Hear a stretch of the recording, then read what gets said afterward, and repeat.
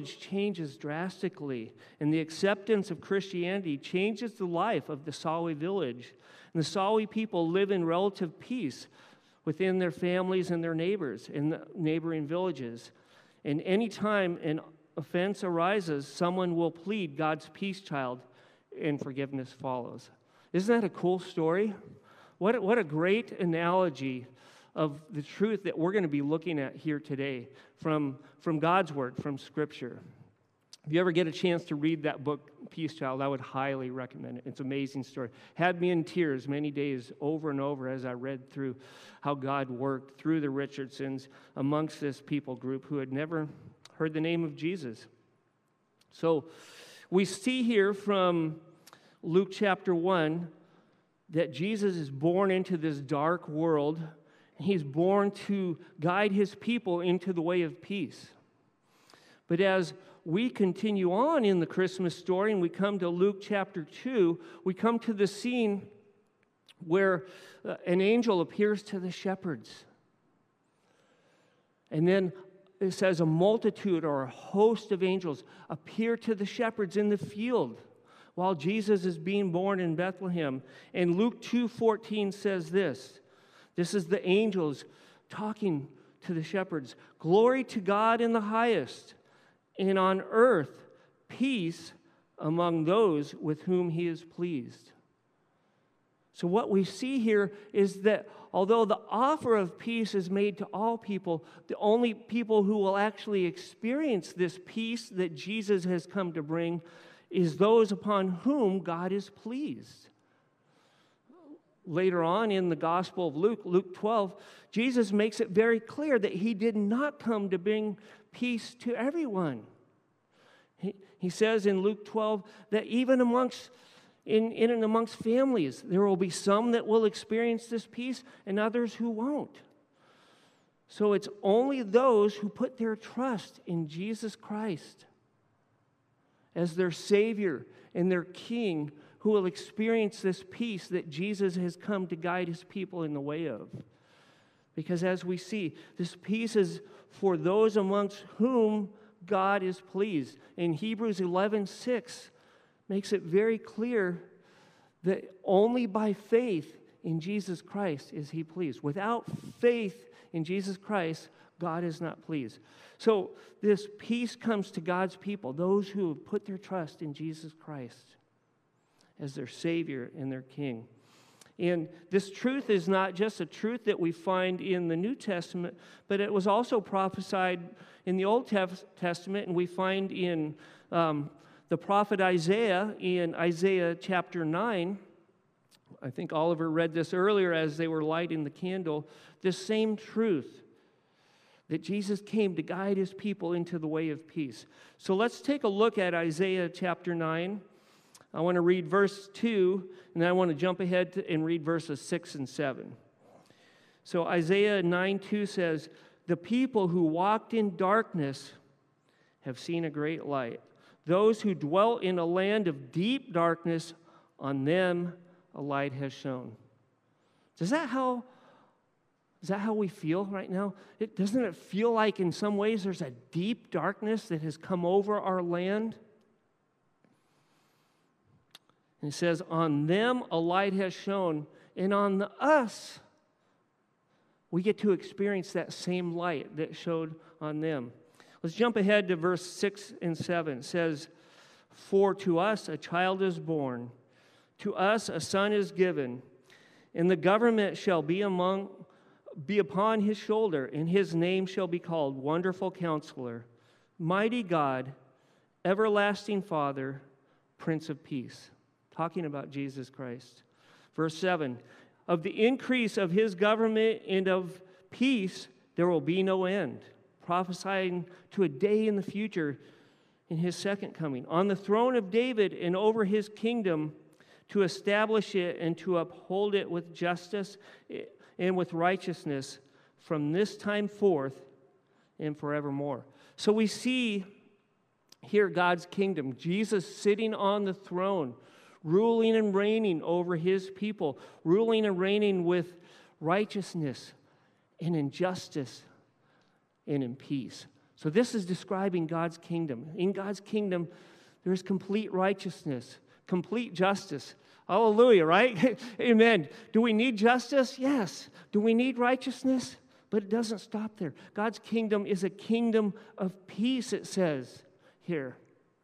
In fact, in Colossians 1, this won't come up on the board, but Paul, writing to the church at Colossae, says, to those who have put their trust in Jesus Christ as their Savior and King, they have been transferred from the domain of darkness into the kingdom of His beloved Son.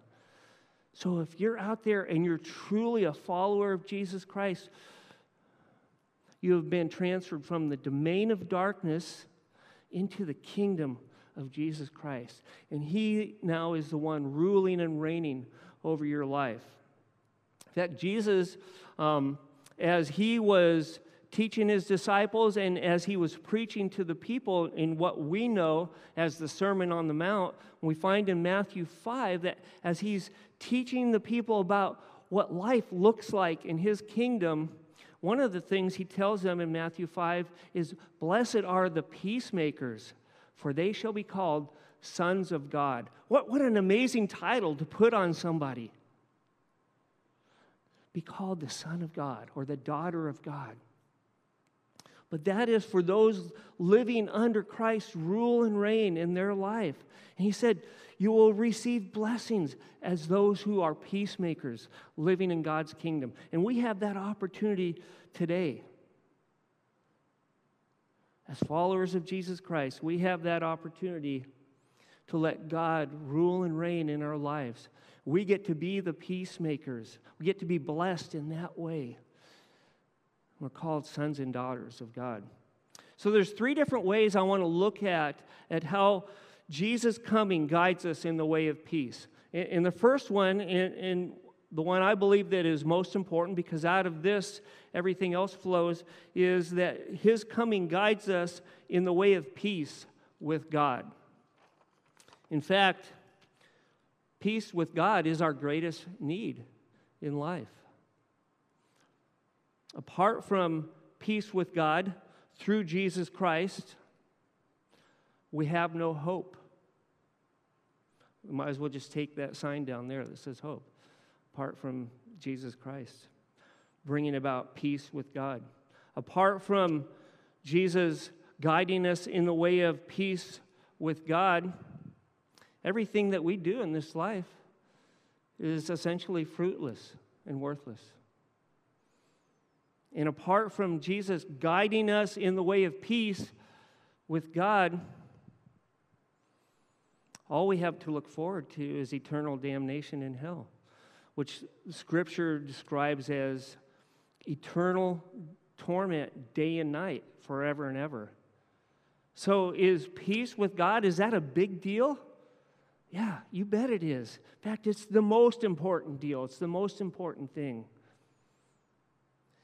And as we look at the Christmas story, it tells us this is what Christ, His coming, is guiding us into, a peace with God, apart from which nothing else matters. I want to take a look at a few verses in Scripture which bring out this truth that hopefully will help us to really understand and make this truth concrete in our hearts and minds. In Romans 5:1, it says, therefore, since we have been justified by faith, we have peace with God through our Lord Jesus Christ. So it is our faith in Jesus Christ, as I've mentioned, in Him as Savior and King, then which brings about peace with God. Once again, the prophet Isaiah tells us this same truth. So let's take a look at Isaiah 53, verses 4 through 6. I wish we could go through all of Isaiah 53. It's an amazing chapter in Scripture. But let's just look at verses 4 through 6 here. And it says, surely He, talking about Jesus Christ, has borne our griefs and carried our sorrows. Yet we esteemed Him stricken, smitten by God, and afflicted. But He, Jesus Christ, was pierced for our transgressions, and He was crushed for our iniquities. Are you catching the weight of this scripture here. Upon him was the chastisement that brought us peace. And with his wounds we are healed. All we, like sheep, have gone astray. We have turned every one to his own way. And the Lord has laid on him the iniquity of us all. So, do you get the picture of what Isaiah is saying here? Prophesying to an event that would happen hundreds of years in advance of when he prophesied this about Jesus and his coming and how his coming guides us into the way of peace with God. He says that happens as Jesus Christ takes upon himself the punishment, the chastisement that we all deserve. That is how Jesus is guiding us in the way of peace with God. Another New Testament passage that makes this very clear is found in Colossians chapter 1, verses 19 and 20. So let me read that for us. Colossians 1, 19 and 20 says, "For in him all the fullness of God was pleased to dwell, and through him to reconcile to himself all things, whether on earth or in heaven, making peace by the blood of his cross." So this baby boy that's born into the manger, whose coming that we celebrate every year at Christmas time, came to guide us into the way of peace with God the Father. And he secures that peace, Paul says here in Colossians 1, by the blood of his cross. By taking the chastisement, the sins that we have upon himself and dying in our place. Therefore, bringing about peace with God. That's a big deal. That's important. We could stop there and say, amen. What an amazing thing. But there are a couple other ways I want to tell us about how his coming guides us into the way of peace. So the second thing, or the second way that I want to show us today of how his coming guides us into the way of peace is that his coming guides us in the way of peace with one another. And if we look at Ephesians 2, we'll see that Paul, writing to the church at Ephesus, which was predominantly a Gentile people, is telling them about how Jesus' coming breaks down that barrier between the Gentiles and the Jews. And that's an important thing because the Gentiles and the Jews hated one another. They were bitter enemies for the most part with one another. They didn't want anything to do with one another. We think about the racial tensions that we have in our country today, and they are strong and they are deep. But they're nothing different than the church at Ephesus was experiencing back in that day, back in the day of Paul. And so here in Ephesians 2, verses 13 through 16, Paul says, "But now in Christ Jesus, you who once were far off," talking about the Gentiles, "have been brought near by the blood of Christ. For he himself is our peace, who has made us both one and has broken down in his flesh the dividing wall of hostility, by abolishing the law of commandments expressed in ordinances, that he might create in himself one new man in the place of the two, so making peace, and might reconcile us both to God in one body through the cross, thereby killing the hostility." You see, Jesus guides us in the way of peace with one another, talking about those who put their trust in Jesus, talking about followers of Jesus Christ. And he guided the Gentiles and the Jews into the way of peace, it says here, by his sacrifice on the cross. And he can do that very same today amongst those who are enemies, whether it be political enemies or racial enemies. He can do that very same thing. Do you believe that? That's a message that our world needs to hear. That is a message that our world desperately needs to hear as we're being torn apart in many different directions right now. It's only through Jesus Christ and His coming to guide us into the way of peace.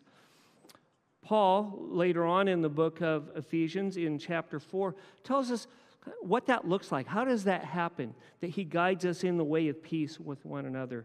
So let me read to us verses 31 and 32. 31 says, Let all bitterness and wrath and anger and clamor and slander be put away from you, along with all malice. Be kind to one another, tender-hearted, forgiving one another, as God in Christ forgave you. So here's what Paul is telling the church at Ephesus. God forgave you. When you were God's enemy, He sent His one and only Son to die on the cross for you so that He could reconcile you to Himself. When you hear the word reconcile, think about peace being made between two parties that are at enmity with one another. Two people who have something coming in between them that's keeping them apart.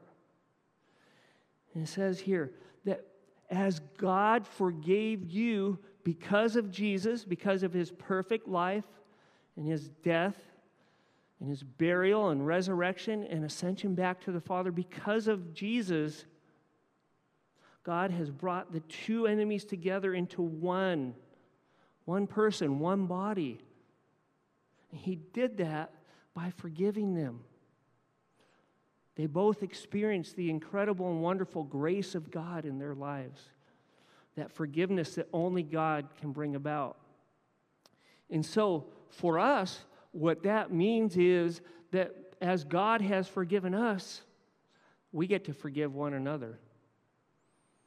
Because the truth is, within the body of Christ, we don't always all get along, do we? In fact, as Joe has reminded us many times, that right now, because of this pandemic, even within the greater body of Christ, there's division. Churches who say, we don't care about masks. Churches that say, yes, you must wear a mask. And many other things like that, that are dividing the body of Christ. But because God has forgiven us, we get to forgive one another. And to bring about what is dividing us, bring us back to one body, just as we see here happen at the church in Ephesus, in other churches that we see in the New Testament Scripture. But not only that, I want to take a look at 2 Corinthians chapter 5, verses 17 through 20. Because not only do we get to forgive one another, because God has forgiven us in Christ Jesus, but we get to take this message of peace with God and peace with one another out to those who don't even know God's peace. So 2 Corinthians 5, verses 17 through 20 says this, Therefore, if anyone is in Christ, he is a new creation. We sang about that in one of the songs earlier. The old has passed away. Behold, the new has come. All this is from God, who through Christ Jesus reconciled us to Himself and gave us the ministry of reconciliation.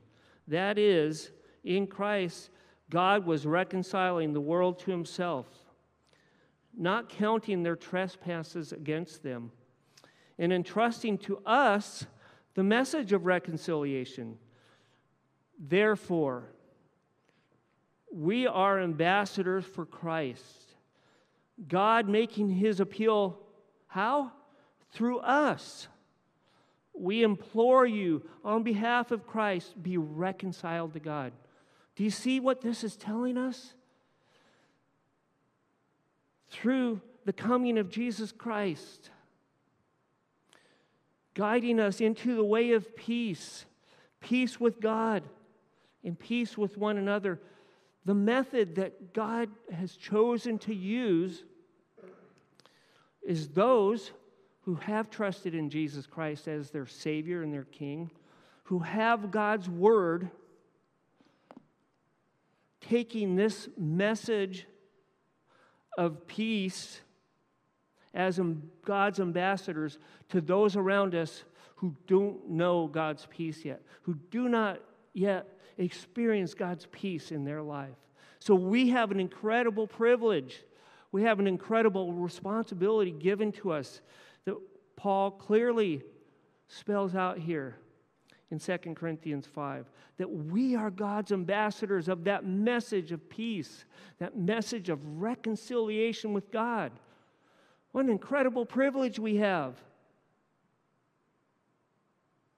And what better time of the year do we have an opportunity to take this message out, this message of peace, this message of hope to those around us who don't know hope that we have, that don't know the peace that we have through Jesus Christ. Does the world around us need hope right now? Yeah, more than ever. Does the world around us need peace right now? I think they do, more than ever. And we have that message. And we're called God's ambassadors to take that out to those around us. It's an incredible privilege, an incredible responsibility that we have. The third way that Christ's coming, his coming guides us into the way of peace, is that his coming guides us in the way of peace within ourselves. Can anybody use peace within yourself right now? Has what has happened in this world around us in 2020, has that brought about any anxiety or fear or worries in your life? Yeah, it has for each and every one of us. Even to the point where, do I hug the person? What do I do? Do I do the elbow or the fist?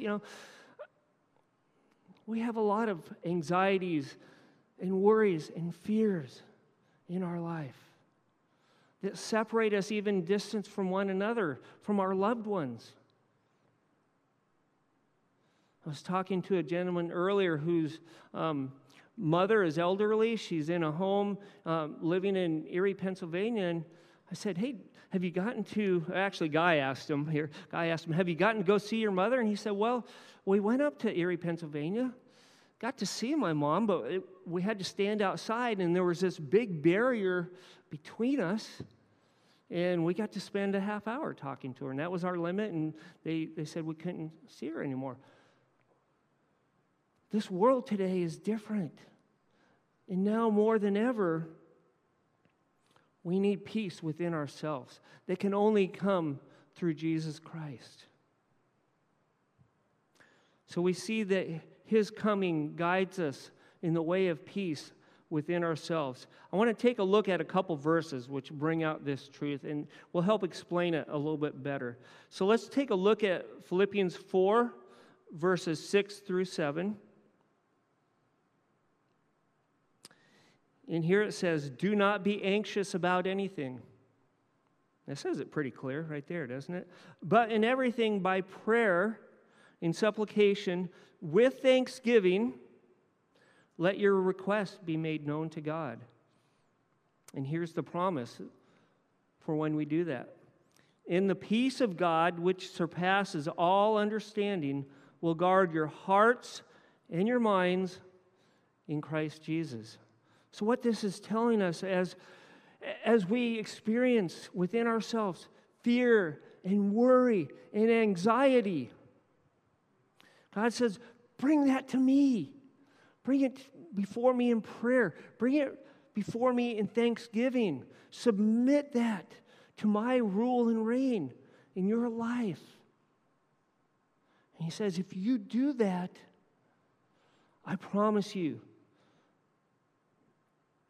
that I will leave you with my peace, that I will give you my peace, which surpasses all understanding, and it will guard your hearts and your minds, all because of Christ Jesus.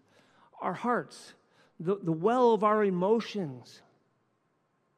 God says, I'm going to guard your hearts with my peace, if you just bring everything to me and submit humbly to me under my rule and reign with whatever emotions you're experiencing right now. God says, whatever thinking is going on in your mind, whatever is causing you to worry and have anxiety and be troubled, whatever thinking is happening there, he says, bring it to me. Lay it down at my feet under my rule and reign. And I will guard not only your hearts, but I will guard your minds with my peace, a promise from God. So we see that Jesus, in his coming, guides us into the way of peace within ourselves. Another passage that I believe clearly brings this out is found in John chapter 14. And here we find in John 14, Jesus, several days before he goes to the cross, talking with his disciples, telling them that he's going to be leaving them shortly, in a couple days. And they were full of anxiety and fear and worry. What are we going to do without Jesus? And so within that context, Jesus says this in John 14, verse 25, starting with verse 25. These things I have spoken to you while I am still with you. But the Helper, the Holy Spirit, whom the Father will send in my name, he will teach you all things and bring to your remembrance all that I have said to you. Peace I leave with you. My peace I give to you. Not as the world gives do I give to you. Let not your hearts be troubled, neither let them be afraid. Jesus is telling his disciples, I'm going to be leaving you, but I'm not going to be leaving you all by yourselves. I'm going to be leaving you with the Helper, the Holy Spirit. And he will remind you of why I came, to guide you in the way of peace. He will remind you, hadn't happened yet, of Jesus' death on the cross, securing their way of peace. And he says, the peace that I'm giving you isn't like the peace that the world gives you, because you see, the peace that the world has to offer is all built on circumstances. If everything's going okay, if everything's going right, if everything is working out the way that you think it should in life, then you'll find peace. That's the peace that the world has to offer. But I think we all know that that's not how life works, is it? Not everything turns out the way we think it should turn out. Not all the circumstances of life work out in our favor. So Jesus says, I'm going to leave you a better peace than this world has to offer. I'm going to leave you my peace. And he says, let not your hearts be troubled, neither let them be afraid. That was not only for his disciples that he was talking to at that time, but it's for his disciples who are here even today. What an incredible promise and message of peace Jesus gives to his disciples, gives them his very own peace. Now, taking that to the next step, we find that because of our identity in Christ, because of who we are in Christ, we can experience God's peace in the midst of any and all situations. How cool is that? In the midst of any and all situations, we get to experience God's peace. But it's only because of Jesus Christ and how God identifies us with his Son. Let's take a look at 2 Corinthians 5:21. It says here, for our sake, he, talking about God the Father, made him, talking about Jesus, to be sin who knew no sin, that in him, Jesus, we might become the righteousness of God. So this is what it's saying here. The one who knew no sin, Jesus, became sin for us, and in this great exchange gave us his righteousness, his right standing before God the Father. And so what this is telling us is that when God looks upon us, he sees his Son in all his righteousness. The Son who lived the perfect life. The Son who makes it very clear, if you read through the Gospels, that everything he did for the Father. He only spoke the words that the Father gave him. He only did the things that the Father wanted him to do, and lived that perfect life of righteousness. And now he takes our sin upon himself, the one who knew no sin. And he gives us his righteousness, so that when God looks at us, he sees his Son in all his righteousness. There's no greater truth, because we know the reality of our lives. Our lives are not perfectly righteous. We know what the thoughts are that goes on in our mind. I know what happens when I'm driving down the road and somebody cuts me off. I know what I'm thinking about that person. And if my family's in the car, they know what I'm thinking about that person because I verbalize it. And it's not good and it's not right. But when God looks upon me, he sees the righteousness of his Son. And I can experience this peace within myself as I repent and turn back to the gospel of Jesus Christ. Can you guys relate to what I'm talking about? We know what our thoughts are. We know what our actions are. We know what our emotions are when they run away from us. But God, when he looks upon us, sees his Son in all his righteousness and sees us as holy and blameless and spotless. What an incredible truth. 1 John 2:1 says this, "My little children," John writing here says, "My little children, I am writing these things to you so that you may not sin. But if anyone does sin, we have an advocate with the Father, Jesus Christ the righteous." That word advocate is kind of a legal term and puts Jesus in the place of a lawyer who's standing between us and God the Father, and says, if anyone does sin, I think there's a little tongue-in-cheek there, because he knows that we're all sinners, and that because we have a sinful nature, we live our lives by sinning. But if anyone does sin, we have that advocate, that lawyer between us and God, continually pleading our case because of who he is and what he did. I hope that brings peace to you within your lives, because Jesus is there pleading on our behalf constantly as our advocate, as our lawyer before the Father, saying, remember, when you look upon them, you see my righteousness. Let's take this a little bit further. In Romans chapter 8, it won't be up on the board, but Romans 8:1 says, "Therefore there is now no condemnation for those who are in Christ Jesus." We no longer experience the condemnation of God in our lives. Not because of who we are, but all because of Jesus Christ. And then later on in Romans 8, verse 33, says, "Who shall bring any charge against God's elect?" That's us. "It is God who justifies. Who is to condemn? Christ is the one who died, more than that, who was raised, who is at the right hand of God, who indeed is interceding for us." There we get that picture again.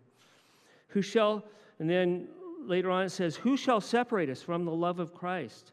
Shall tribulation or distress or persecution or famine or nakedness or danger or sword?"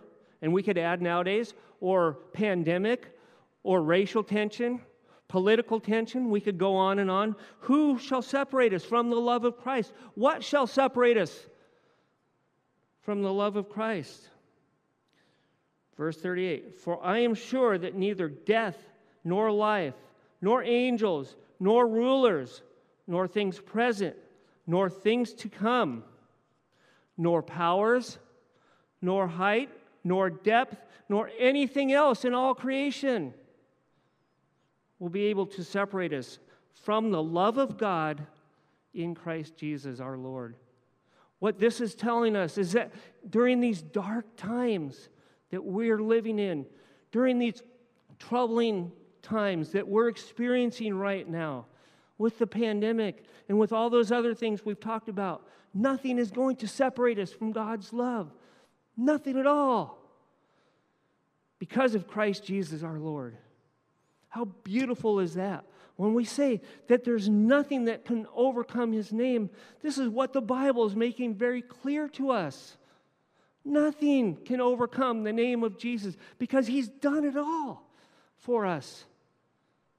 He's brought about peace with God. He's brought about peace with one another. And He gives us peace within ourselves. And He tells us that we have the privilege of being ambassadors, taking that message of peace to all those around us who God has placed in our lives. So we see here in Scripture that at Jesus' first coming, He came. We have a picture of it right here in the Nativity. Born in a manger, a lowly birth, lived His life as a humble servant, died His death on the cross without even saying anything to those who were putting Him to death. But we have a promise for His second coming, and it looks a whole lot different. And in His second coming, Jesus will guide His people into a full and complete and eternal peace. Can we use that, full and complete and eternal peace? Yeah, because even though Jesus' first coming guides us in the way of peace, we live in a fallen world, as sinful people in a fallen world. And we don't fully experience that peace that Jesus' first coming came to guide us into. But in His second coming that we look forward to, that even as we celebrate here His first coming, we celebrate and long for that second coming. In His second coming, He brings about a full and complete and eternal peace. And He does it in a different way. Let's take a look at Revelation 19, verses 11 through 16. And we'll see a little bit different picture here. It reads like this. Then I saw heaven opened. The Apostle John here. Then I saw heaven opened, and behold, a white horse. The one sitting on it is called Faithful and True, talking about Jesus Christ. And in righteousness He judges and makes war. It's a little bit different picture than that humble servant coming to die on the cross. His eyes are like a flame of fire, and on His head are many diadems. And He has a name written that no one knows but Himself. He is clothed in a robe dipped in blood, and the name by which He is called is the Word of God. And the armies of heaven, arrayed in fine linen, white and pure, were following Him on white horses. From His mouth comes a sharp sword, with which to strike down the nations, and He will rule them with a rod of iron. He will tread the winepress of the fury of the wrath of God, the Almighty. Verse 16. On His robe and on His thigh He has a name written, King of Kings and Lord of Lords. So you see, when Jesus returns again, His second coming, He's coming in a whole different way. Not as that lowly servant. Thank God He came in that way in His first coming. But He's coming as a mighty warrior to take care of every last enemy, to bring about for us a complete and full and eternal peace. I can't wait to see this picture of this mighty warrior riding on his white horse, followed by many other warriors on their white horses, bringing about for us that thing that we long for in our lives, a full and complete and eternal peace. Let me pray for us. Father God, we thank You for Jesus. We thank You that his coming guides us in the way of peace. Most importantly, peace with you, about and from which nothing else matters. But we also saw from your word that his coming guides us in the way of peace with one another that we so greatly need, and that his coming guides us to give us peace within ourselves. And so we just lift up that name. We sing that name. We proclaim that name of Jesus Christ that this whole world gets to see during this season. Please use us as your ambassadors to take that message of peace to the world around us, that they too may know this peace that you've so graciously bestowed upon us. May his name be made great. May you be glorified. And this I pray in the wonderful name of our Lord and Savior, Jesus Christ.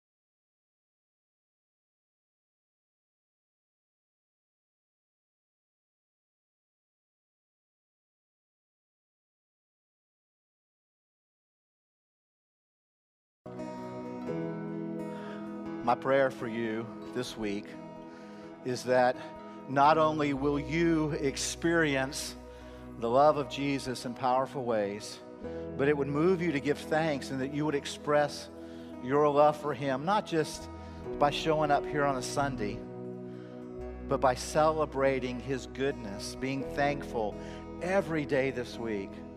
One of the things that I'm so thankful for is these people right back here. Just the blessing they are. I thank God for their service. I thank God for the mandolin today. That was just beautiful, you know. And I thank God for you, my River family. And every time I think of you, I'm just going to keep giving thanks, because you're beautiful. You're beautiful to God. You're beautiful in this broken world that needs the gospel of Jesus. So go giving thanks. Praise His holy name. And my prayer for you is that you will have an incredibly blessed season of giving thanks to God. God bless you. We'll see you soon.